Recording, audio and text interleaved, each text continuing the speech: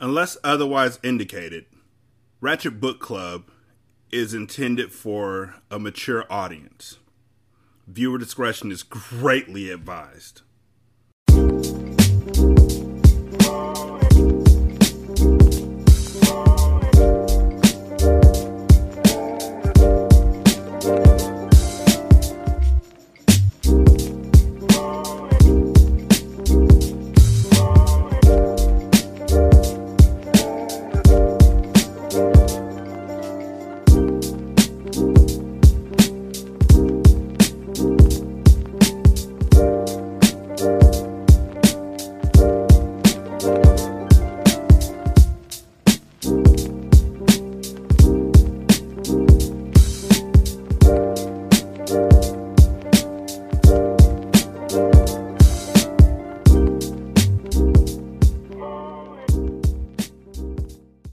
Welcome to Ratchet Book Club, where we read hood classics and good classics. I'm Derek. 916-633-1537, wretchedandratchet@gmail.com, Ratchet Book Club on Twitter, Ratchet Book Club on Facebook. Yeah. Chapter 38. Stanley took hold of Zero's forearms and pulled him upright. Then he stooped down and let Zero fall over his right shoulder. He stood up, lifting Zero's worn-out body off the ground. He left the shovel and sack of jars behind as he continued up the mountain. Zero's legs dangled in front of him. Stanley couldn't see his feet, which made it difficult to walk through the tangled patches of weeds and vines. He concentrated on one step at a time, carefully raising and setting down each foot. He thought only about each step, and not the impossible task that lay before him. Higher and higher he climbed. His strength came from somewhere deep inside himself, and also seemed to come from the outside as well. After focusing on Big Thumb for so long, it was as if the rock had absorbed his energy, and now acted like a kind of giant magnet pulling him towards it. After a while, he became aware of a foul odor. At first he thought it came from Zero, but it seemed to be in the air, hanging heavy all around him. He also noticed that the ground wasn't as steep anymore. As the ground flattened, a huge stone precipice rose up ahead of him, just barely visible in the moonlight. It seemed to grow bigger with each step he took. It no longer resembled a thumb, and he knew he'd never be able to climb it. Around him, the smell became stronger. It was a bitter smell of despair. Even if he could somehow climb Big Thumb, he knew he wouldn't find water. How could there be water at the top of a giant rock? The weeds and bugs survived only by an occasional rainstorm, like the one he'd seen from camp. Still, he continued towards it. If nothing else, he wanted to at least reach the thumb. He never made it. His feet slipped out from under him. Zero's head knocked against the back of his shoulder as he fell and tumbled into a small muddy gully. As he lay face down in the muddy ditch, he didn't know if he'd ever get up again. He didn't know if he'd even try. Had he come all this way to... He need water to make mud. He crawled along the gully in the direction that seemed the muddiest. The ground became gloppier. The mud splashed up as he slapped the ground. Using both hands, he dug a hole in the soggy soil. It was too dark to see, but he thought he could feel a tiny pool of water at the bottom of his hole. He stuck his head in the hole and licked the dirt. He dug deeper, and as he did so, more water seemed to fill the hole. He couldn't see it, but he could feel it, first with his fingers, then with his tongue. He dug until he had a hole that was about as deep as his arm was long. There was enough water for him to scoop out with his hands and drop on Zero's face. Zero's eyes remained closed, but his tongue poked out between his lips, searching out the droplets. Stanley dragged Zero closer to the hole. He dug, then scooped some more water and let it pour out of his hands into Zero's mouth. As he continued to widen his hole, his hand came across a smooth, round object. It was too smooth and too round to be a rock. He wiped the dirt off it and realized it was an onion. He bit into it without peeling it. The hot, bitter juice burst into his mouth. He could feel it all the way up to his eyes. And when he swallowed, he felt the warmth move down his throat and into his stomach. He only ate half. He gave the other half to Zero. "Here, eat this." "What is it?" Zero whispered. "A hot fudge sundae." Chapter 39. Stanley awoke in a meadow, looking up at the giant rock tower. It was layered and streaked with different shades of red, burnt orange, brown, and tan. It must have been over 100 feet tall. Stanley lay a while, just looking at it. He didn't have the strength to get up. It felt like the insides of his mouth and throat were coated with sand. And no wonder. When he rolled over, he saw the water hole. It was about 2.5 feet deep and over 3 feet wide. At the bottom lay no more than 2 inches of very brown water. His hands and fingers were sore from digging, especially under his fingernails. He scooped some dirty water into his mouth, then switched it around, trying to filter it with his teeth. Zero moaned. Stanley started to say something to him, but no words came out of his mouth, and he had to try again. "How you doing?" It hurt to talk. "Not good," Zero said quietly. With great effort, he rolled over, raised himself to his knees, and crawled to the water hole. He lowered his head to it and lapped up some water. Then he jerked back, clutched his knees to his chest, and rolled to his side. His body shook violently. Stanley thought about going back down the mountain to look for the shovel, so he could make the water hole deeper. Maybe that would give them cleaner water. They could use the jars as drinking glasses. But he didn't think he had the strength to go down, let alone make it back up again. And he didn't know where to look. He struggled to his feet. He was in a field of greenish-white flowers that seemed to extend all the way around Big Thumb. He took a deep breath, then walked the last 50 yards to the giant precipice and touched it. Tag. You're it. Then he walked back to Zero and the water hole. On the way, he picked one of the flowers. It actually wasn't one big flower, he discovered. But instead, each flower was really a cluster of tiny little flowers that formed a round ball. He brought it to his mouth, but had to spit it out. He could see part of the trail he had made the night before, when he carried Zero up the mountain. If he was going to head back down and look for the shovel, he realized he should do it soon, while the trail was fresh. But he didn't want to leave Zero. He was afraid Zero might die while he was gone. Zero was still lying, doubled over on his side. "I've got to tell you something," he said with a groan.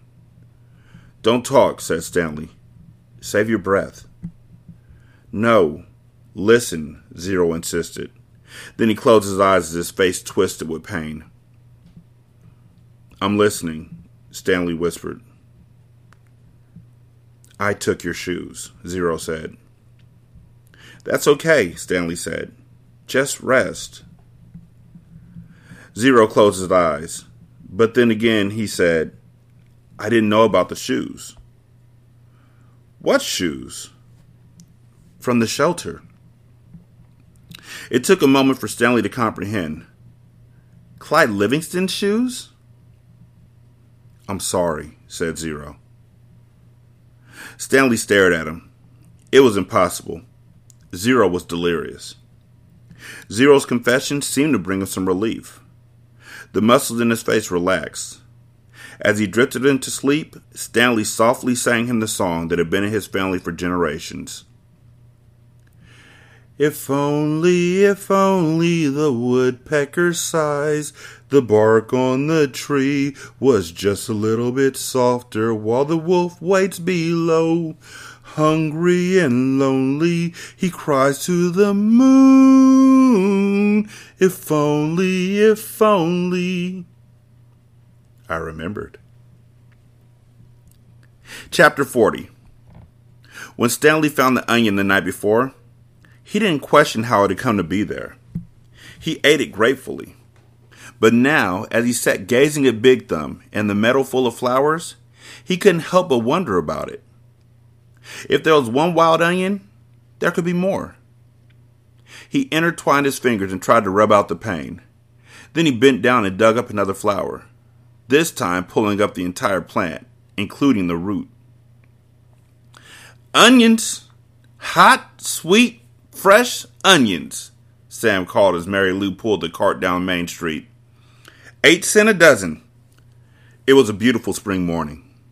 The sky was painted pale blue and pink, the same color as the lake and the peach trees along its shore. Miss Gladys Tennyson was just wearing her nightgown and robe as she came running down the street after Sam.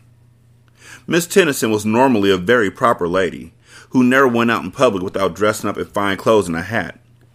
So it was quite surprising to the people of Green Lake to see her running past them. "Sam!" she shouted. "Whoa, Mary Lou," said Sam, stopping his mule and cart. "Good morning, Miss Tennyson," he said. "How's little Becca doing?" Gladys Tennyson was all smiles. "I think she's going to be okay. The fever broke about an hour ago, thanks to you." I'm sure the good Lord and Doc Hawthorne deserve most of the credit. The good Lord, yes, agreed Miss Tennyson, but not Doc Hawthorne. That quack wanted to put leeches on her stomach. Leeches, my word. He said they would suck out the bad blood. Now you tell me, how would a leech know good blood from bad blood? "I wouldn't know," said Sam. "It was your onion tonic," said Miss Tennyson. "That's what saved her."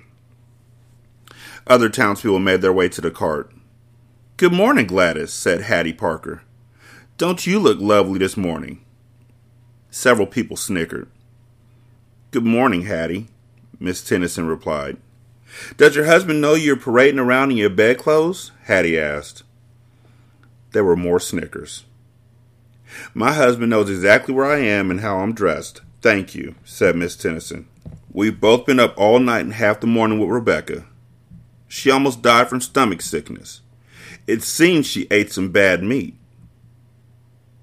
Hattie's face flushed.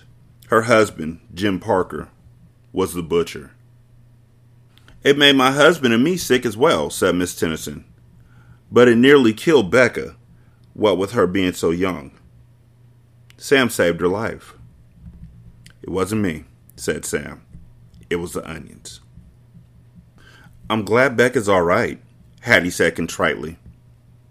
"I keep telling Jim he needs to wash his knives," said Mr. Pike, who owned the general store. Hattie Parker excused herself, then turned and quickly walked away. "Tell Becca that when she feels up to it, come by the store for a piece of candy," said Mr. Pike. "Thank you. I'll do that." Before returning home, Miss Tennyson bought a dozen onions from Sam. She gave him a dime and told him to keep the change. "I don't take charity," Sam told her. "But if you want to buy a few extra onions for Mary Lou, I'm sure she'll appreciate it." "All right then," said Miss Tennyson. "Give me my change in onions." Sam gave Miss Tennyson an additional 3 onions, and she fed them one at a time to Mary Lou. She laughed as the old donkey ate them out of her hand. Stanley and Zero slept off and on for the next 2 days, ate onions, all they wanted, and splashed dirty water into their mouths. In the late afternoon, Big Thumb gave them shade. Stanley tried to make the hole deeper, but he really needed the shovel. His efforts just seemed to stir up the mud and make the water dirtier. Zero was sleeping. He was still very sick and weak, but the sleep and the onion seemed to be doing him some good. Stanley was no longer afraid that he would die soon. Still, he didn't want to go for the shovel while Zero was asleep. He didn't want him to wake up and think he had been deserted. He waited for Zero to open his eyes. "I think I'll go look for the shovel," Stanley said. "I'll wait here," Zero said feebly, as if he had any other choice. Stanley headed down the mountain. The sleep and the onions had done him a lot of good as well. He felt strong. It was fairly easy to follow the trail he had made 2 days earlier.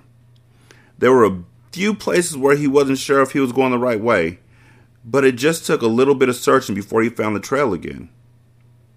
He went quite a ways down the mountain, but still didn't find the shovel. He looked back up towards the top of the mountain. He must have walked right past it, he thought. There was no way he could have carried Zero all the way up from here. Still, he headed downward just in case. He came to a bare spot between two large patches of weeds and sat down to rest. Now he had definitely gone too far, he decided. He was tired out from walking down the hill. It would have been impossible to have carried Zero up the hill from here, especially after walking all day with no food or water. The shovel must be buried in some weeds. Before starting back up, he took one last look around in all directions. He saw a large indentation in the weeds a little farther down the mountain. It didn't seem likely that the shovel could be there, but he had already come this far. There, lying in some tall weeds, he found the shovel and the sack of jars. He was amazed. He wondered if the shovel and sack might have rolled down the hill, but none of the jars were broken, except the one which had broken earlier.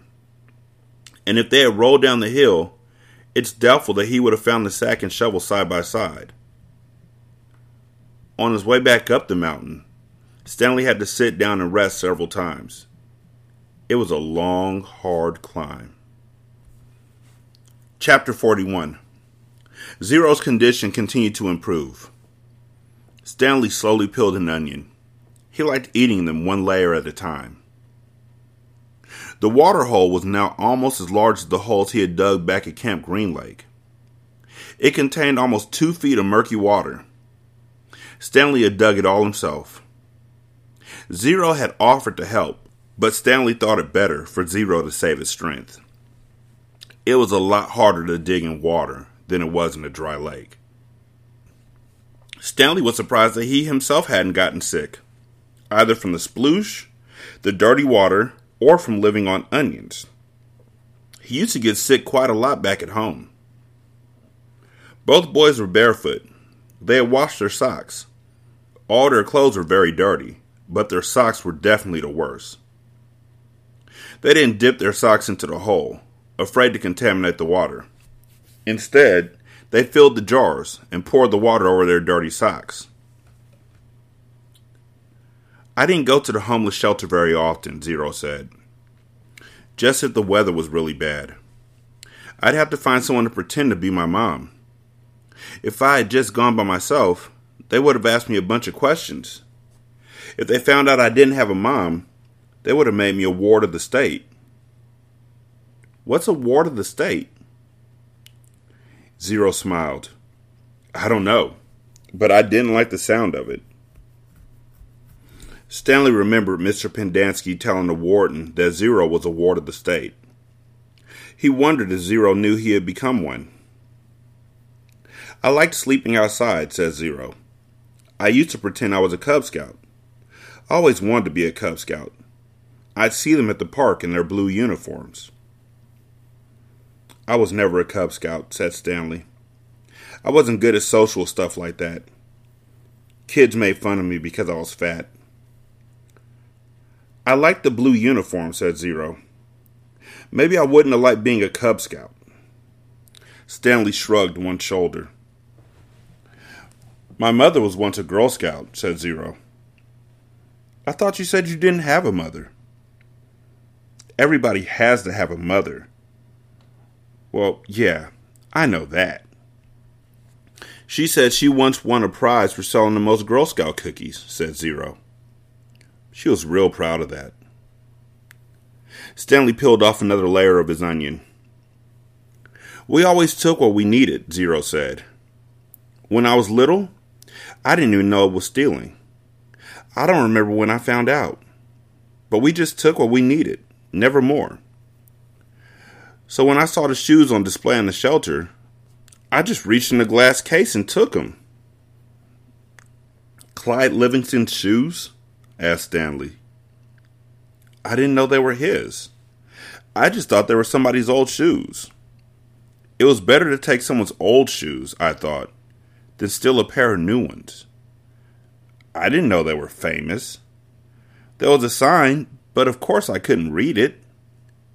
Then, the next thing I know, everybody's making this big deal about how the shoes were missing.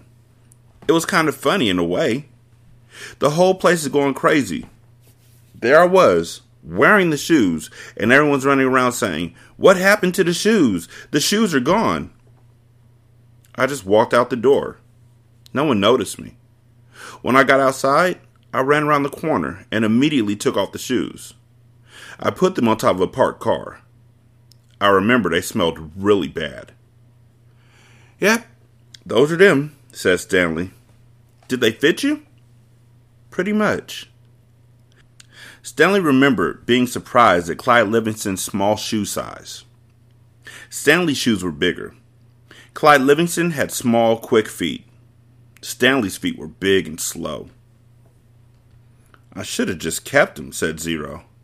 "I had already made it out of the shelter and everything. I ended up getting arrested the next day when I tried to walk out of a shoe store with a new pair of sneakers. If I had just kept those old smelly sneakers, then neither of us would be here right now." Adults, I'm sure y'all already got this, but kids, I'm talking to you. Hey, this is Derek. Thanks for listening. I really do appreciate it. Onions. It just hit me, so I don't know if it hit you. Forgive me. I'm old, and it took me a long time for this to catch up with me. Onions. Stanley is peeling back. He likes eating the onions layer by layer. He's peeling back the layers of onions and just getting to what's underneath it every single time. And as he's eating the onion, peeling back the layers, we're finding out more about Zero's backstory and finding out how they actually came to be together. Onions. Chapter 42. Zero became strong enough to help dig the hole. When he finished, it was over 6 feet deep. He filled the bottom with rocks to help separate the water from the dirt. He was still the best hole digger around. "That's the last hole I'll ever dig," he declared, throwing down the shovel. Stanley smiled. He wished it was true, but he knew they had no choice but to eventually return to Camp Green Lake. They couldn't live on onions forever. They had been completely around Big Thumb. It was like a giant sundial. They followed the shade.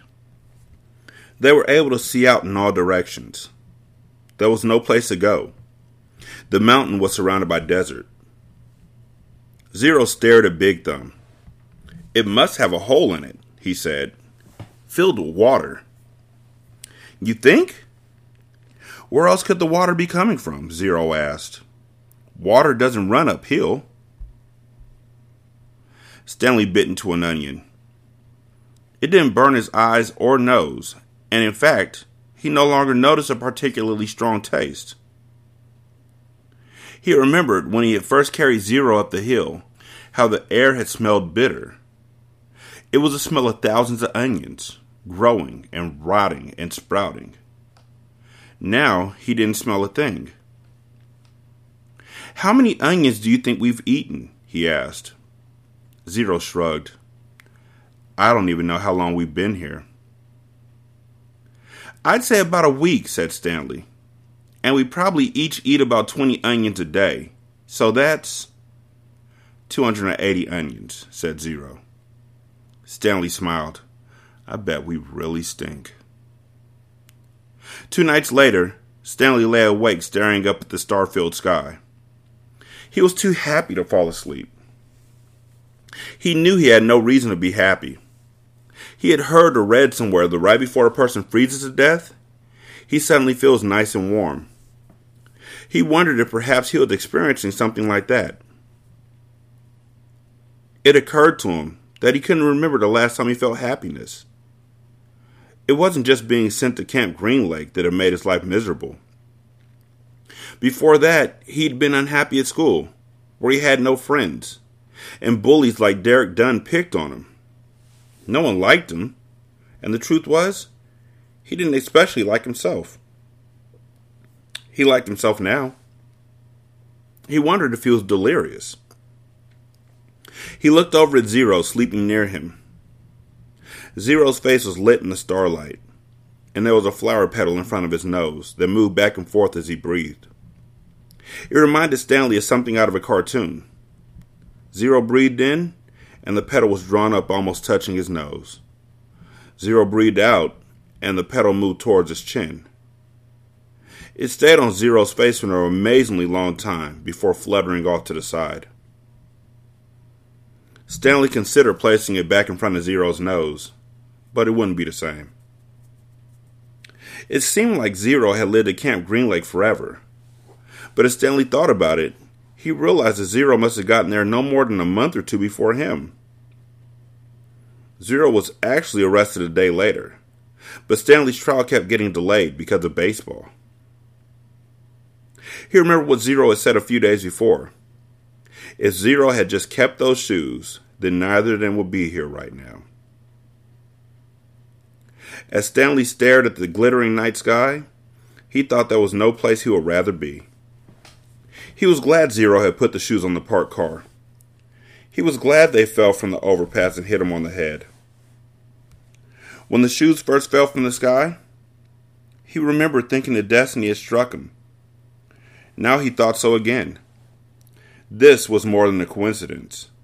It had to be destiny. Maybe they wouldn't have to return to Camp Green Lake, he thought.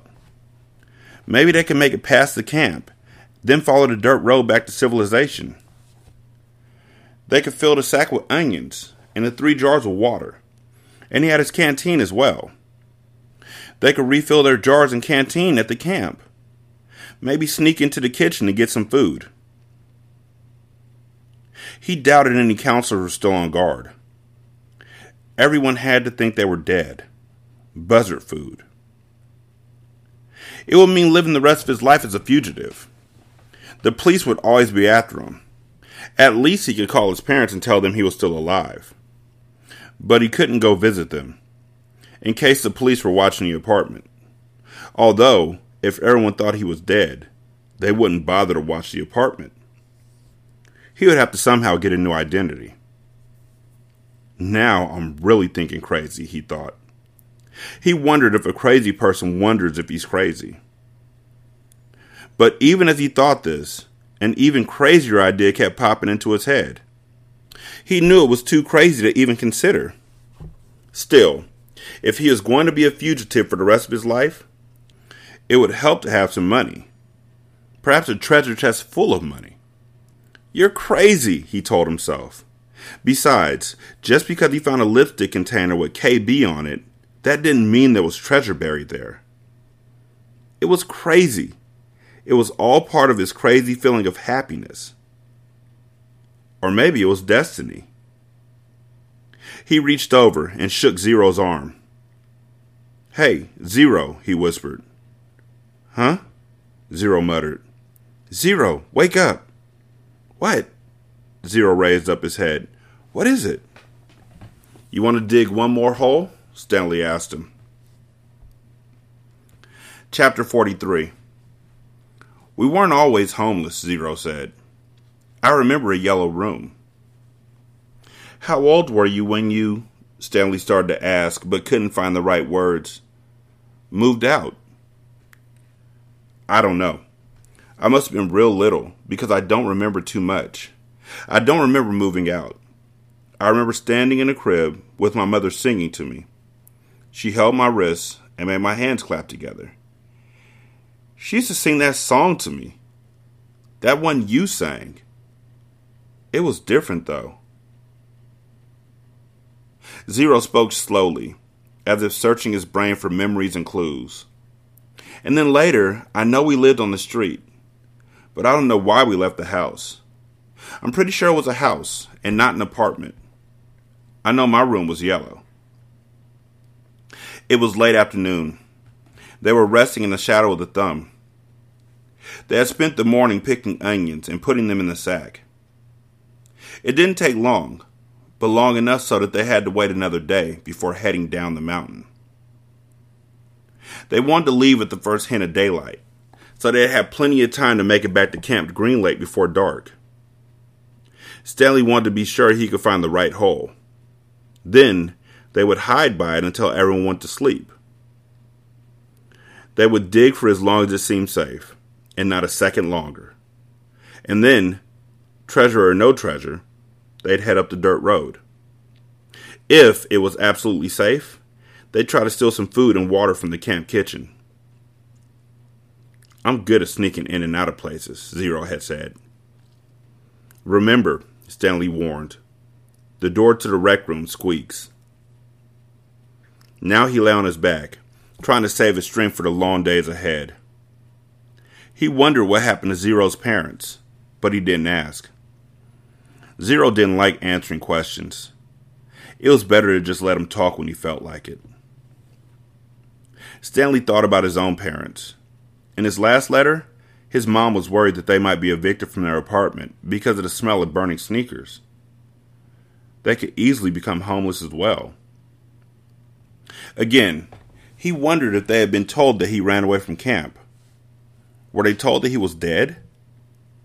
An image appeared in his head of his parents hugging each other and crying. He tried not to think about it.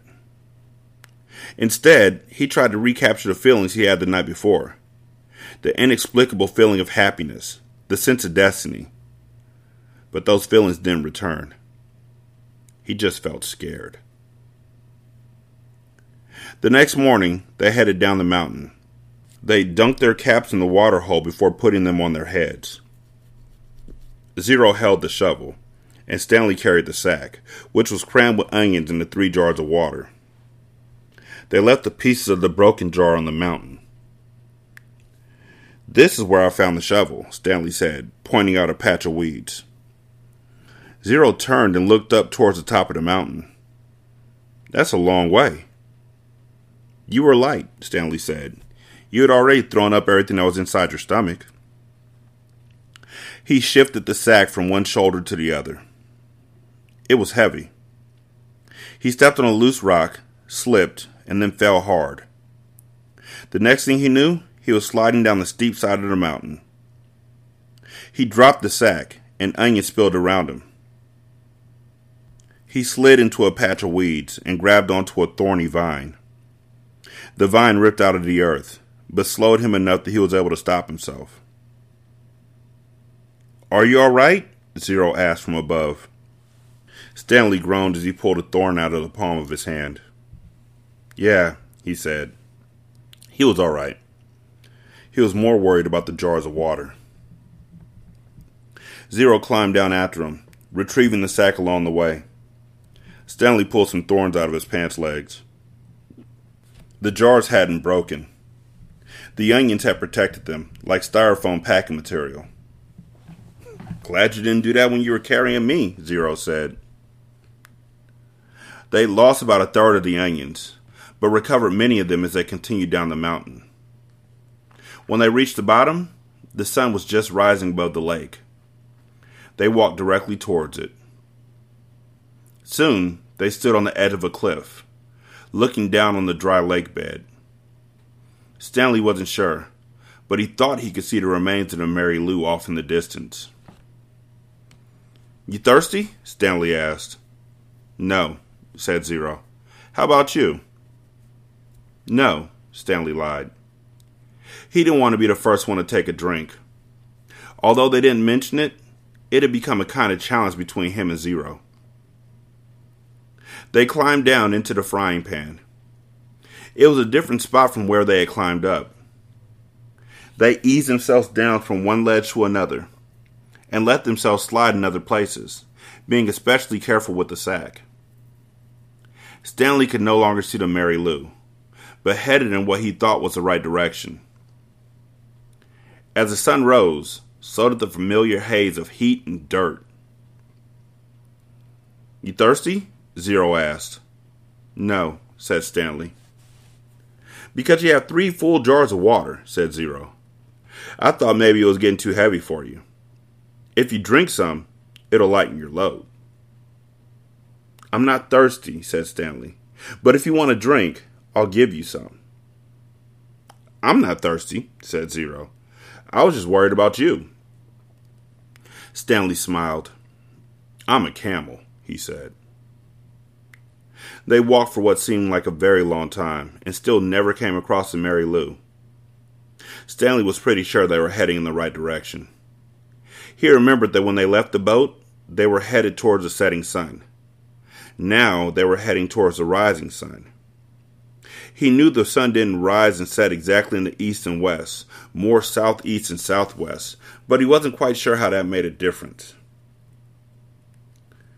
His throat felt as if it was coated with sandpaper. "You sure you're not hungry?" he asked. "Not me," said Zero. His voice was dry and raspy.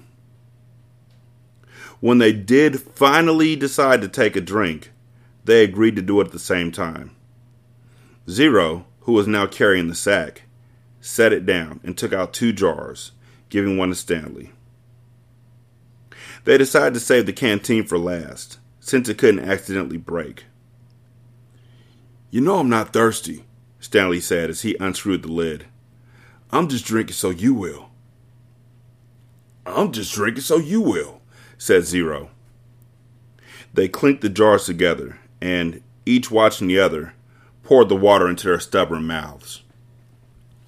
Zero was the first to spot the Mary Lou, maybe a quarter mile away, and just a little off to the right. They headed for it. It wasn't even noon yet when they reached the boat. They sat against the shady side and rested. "I don't know what happened to my mother," Zero said. "She left and never came back." Stanley peeled an onion. "She couldn't always take me with her," Zero said. "Sometimes she had to do things by herself." Stanley had the feeling that Zero was explaining things to himself. "She'd tell me to wait in a certain place for her. When I was real little, I had to wait in small areas, like on a porch step or a doorway. 'Now don't leave here until I get back,' she'd say. I never liked it when she left. I had a stuffed animal, a little giraffe, and I'd hug it the whole time she was gone. When I got bigger, I was allowed to stay in bigger areas. Like, stay on this block, or don't leave the park. But even then, I still held Jaffe." Stanley guessed that Jaffe was the name of Zero's giraffe. "And then one day, she didn't come back," Zero said. His voice sounded suddenly hollow. "I waited for her at Laney Park." "Laney Park?" said Stanley. "I've been there." "You know the playscape?"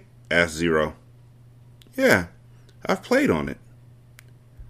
"I waited there for more than a month," said Zero. "You know that tunnel that you crawled through, between the slide and the swinging bridge? That's where I slept." They ate 4 onions apiece and drank about a half a jar of water. Stanley stood up and looked around. Everything looked the same in all directions. "When I left camp, I was headed straight towards Big Thumb," he said. "I saw the boat off to the right, so that means we have to turn a little to the left." Zero was lost in thought. "What?" "Okay," he said. They headed out. It was Stanley's turn to carry the sack. "Some kids had a birthday party," Zero said. "I guess it was about 2 weeks after my mother left. There was a picnic table next to the playscape, and balloons were tied to it.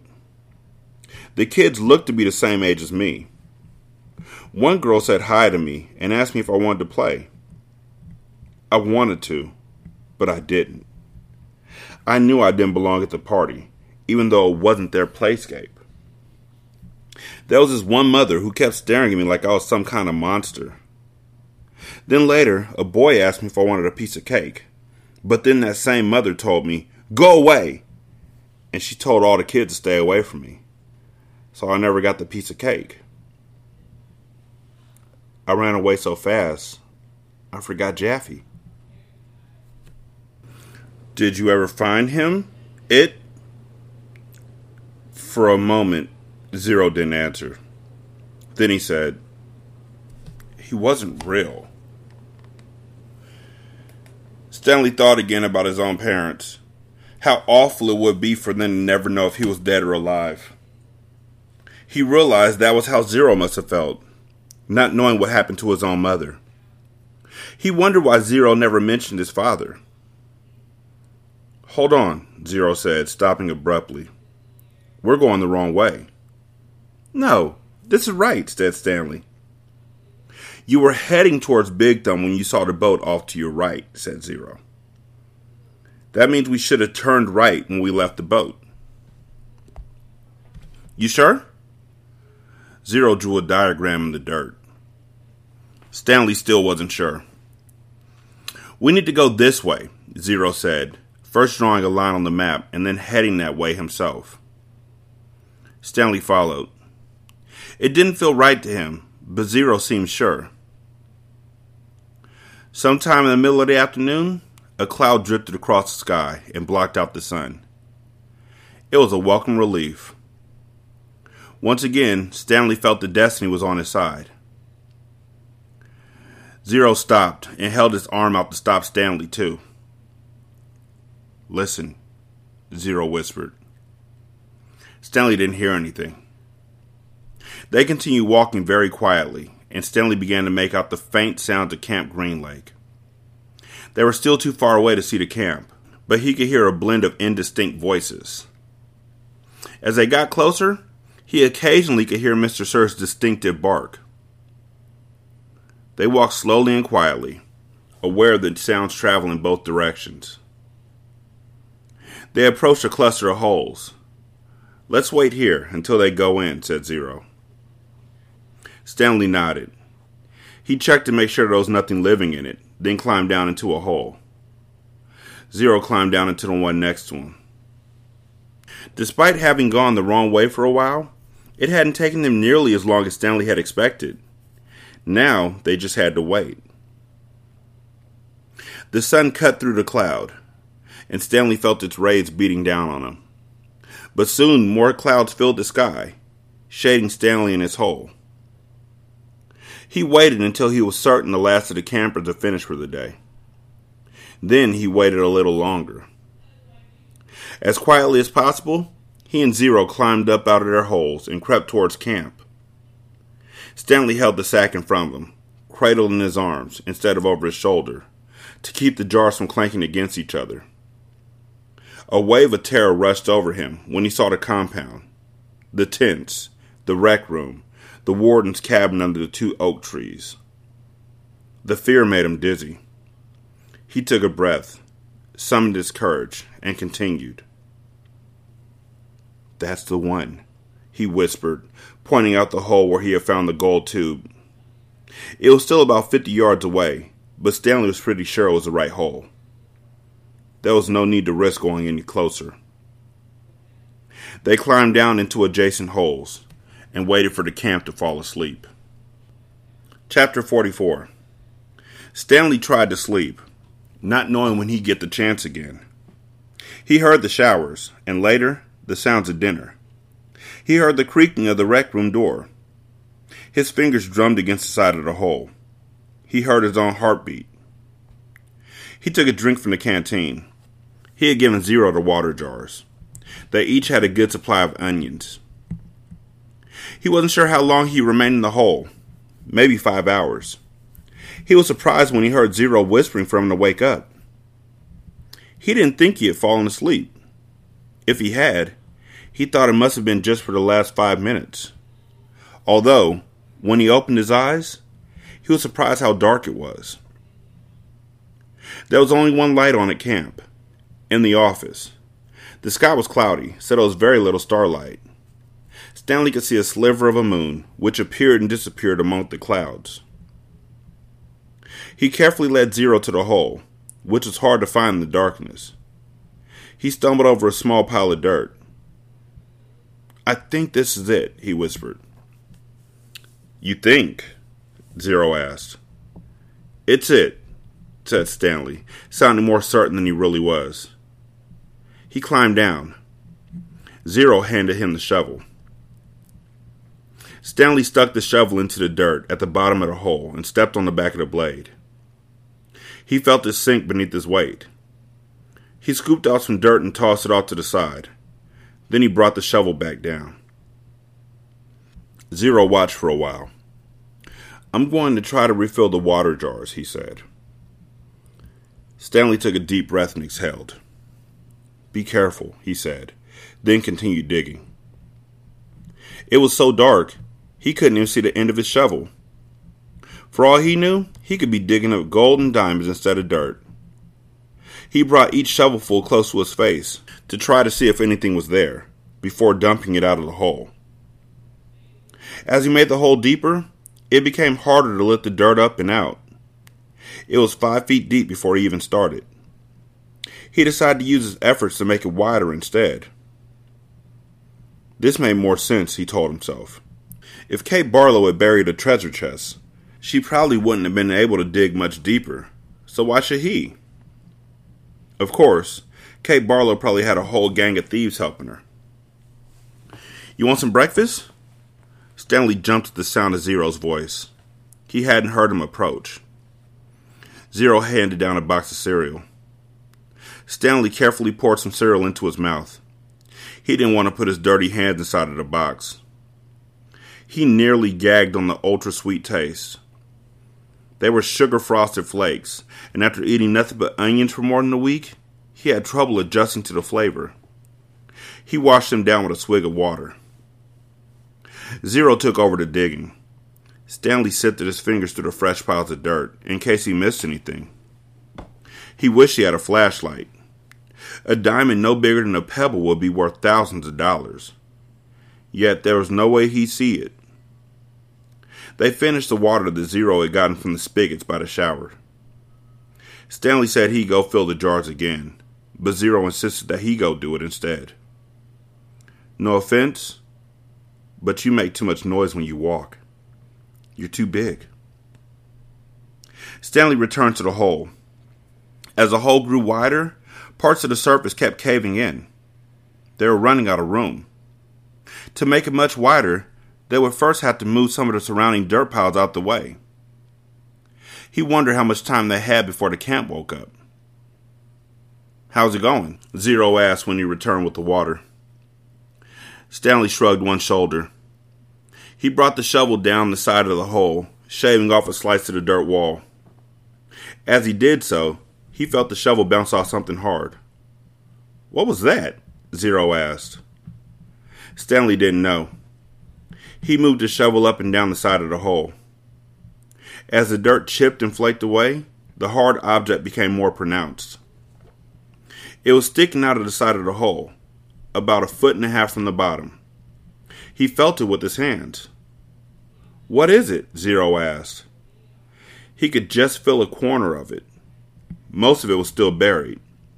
It had the cool, smooth texture of metal. I think I might have found the treasure chest, he said. His voice was filled more with astonishment than with excitement. Really? Asked Zero. I think so, Stanley said. The hole was wide enough for him to hold the shovel lengthwise and dig sideways into the wall. He knew he had to dig very carefully. He didn't want the side of the hole to collapse, along with the huge pile of dirt directly above it. He scraped at the dirt wall until he exposed one entire side of the box-like object. He ran his fingers over it.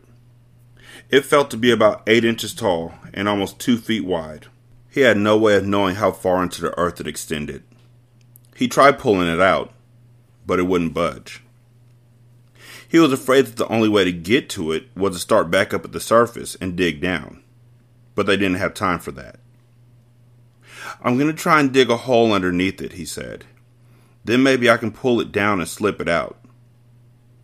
Go for it, said Zero. Stanley jammed the shovel into the bottom edge of his hole and carefully began to dig a tunnel underneath the metal object. He hoped it didn't cave in. Occasionally he'd stop, stoop down, and try to feel the far end of the box. But even when the tunnel was as long as his arm, he still couldn't feel the other side. Once again he tried pulling it out, but it was firmly in the ground.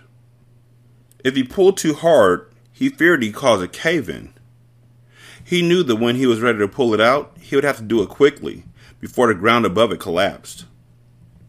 As his tunnel grew deeper and wider and more precarious, Stanley was able to feel latches on one end of the box, and then a leather handle. It wasn't really a box. I think it might be some kind of metal suitcase, he told Zero. Can you pry it loose with the shovel? Zero suggested. I'm afraid the side of the hole will collapse. You might as well give it a try, said Zero. Stanley took a sip of water. Might as well, he said. He forced the tip of the shovel between the dirt and top of the metal case and tried to wedge it free. He wished he could see what he was doing. He worked the end of the shovel, back and forth, up and down, until he felt the suitcase fall free. Then he felt the dirt come piling down on top of it. But it wasn't a huge cave-in. As he knelt down the hole, he could tell that only a small portion of the earth had collapsed. He dug with his hands until he found a leather handle, and then he pulled the suitcase up and out of the dirt. I got it, he exclaimed. It was heavy. He handed it up to Zero. You did it, Zero said, taking it from him. We did it, said Stanley. He gathered his remaining strength and tried to pull himself up out the hole. Suddenly, a bright light was shining in his face. Thank you, said the warden. You boys have been a great help. 916-633-1537. RatchetandRatchet@gmail.com. Ratchet Book Club on Twitter. Ratchet Book Club on Facebook. You can leave a review on Podchaser. Then you can go ahead and copy and paste that on the Apple Podcast. Then you can copy and paste that onto Good Pods. You can leave a donation at buymeacoffee.com/SSCast, at patreon.com/single simulcast, or at Good Pods on our tip jar. Thank y'all so much for listening. I greatly do appreciate it. Y'all be good. I'm holler at you later. Peace.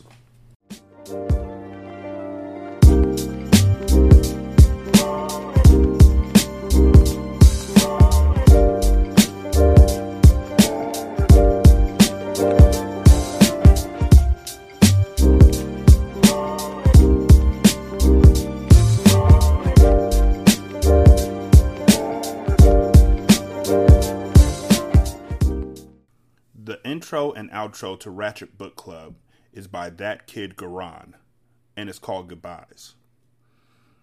You can email him at tkgbeats94@gmail.com for more information on how to lease this beat. This is Single Simulcast.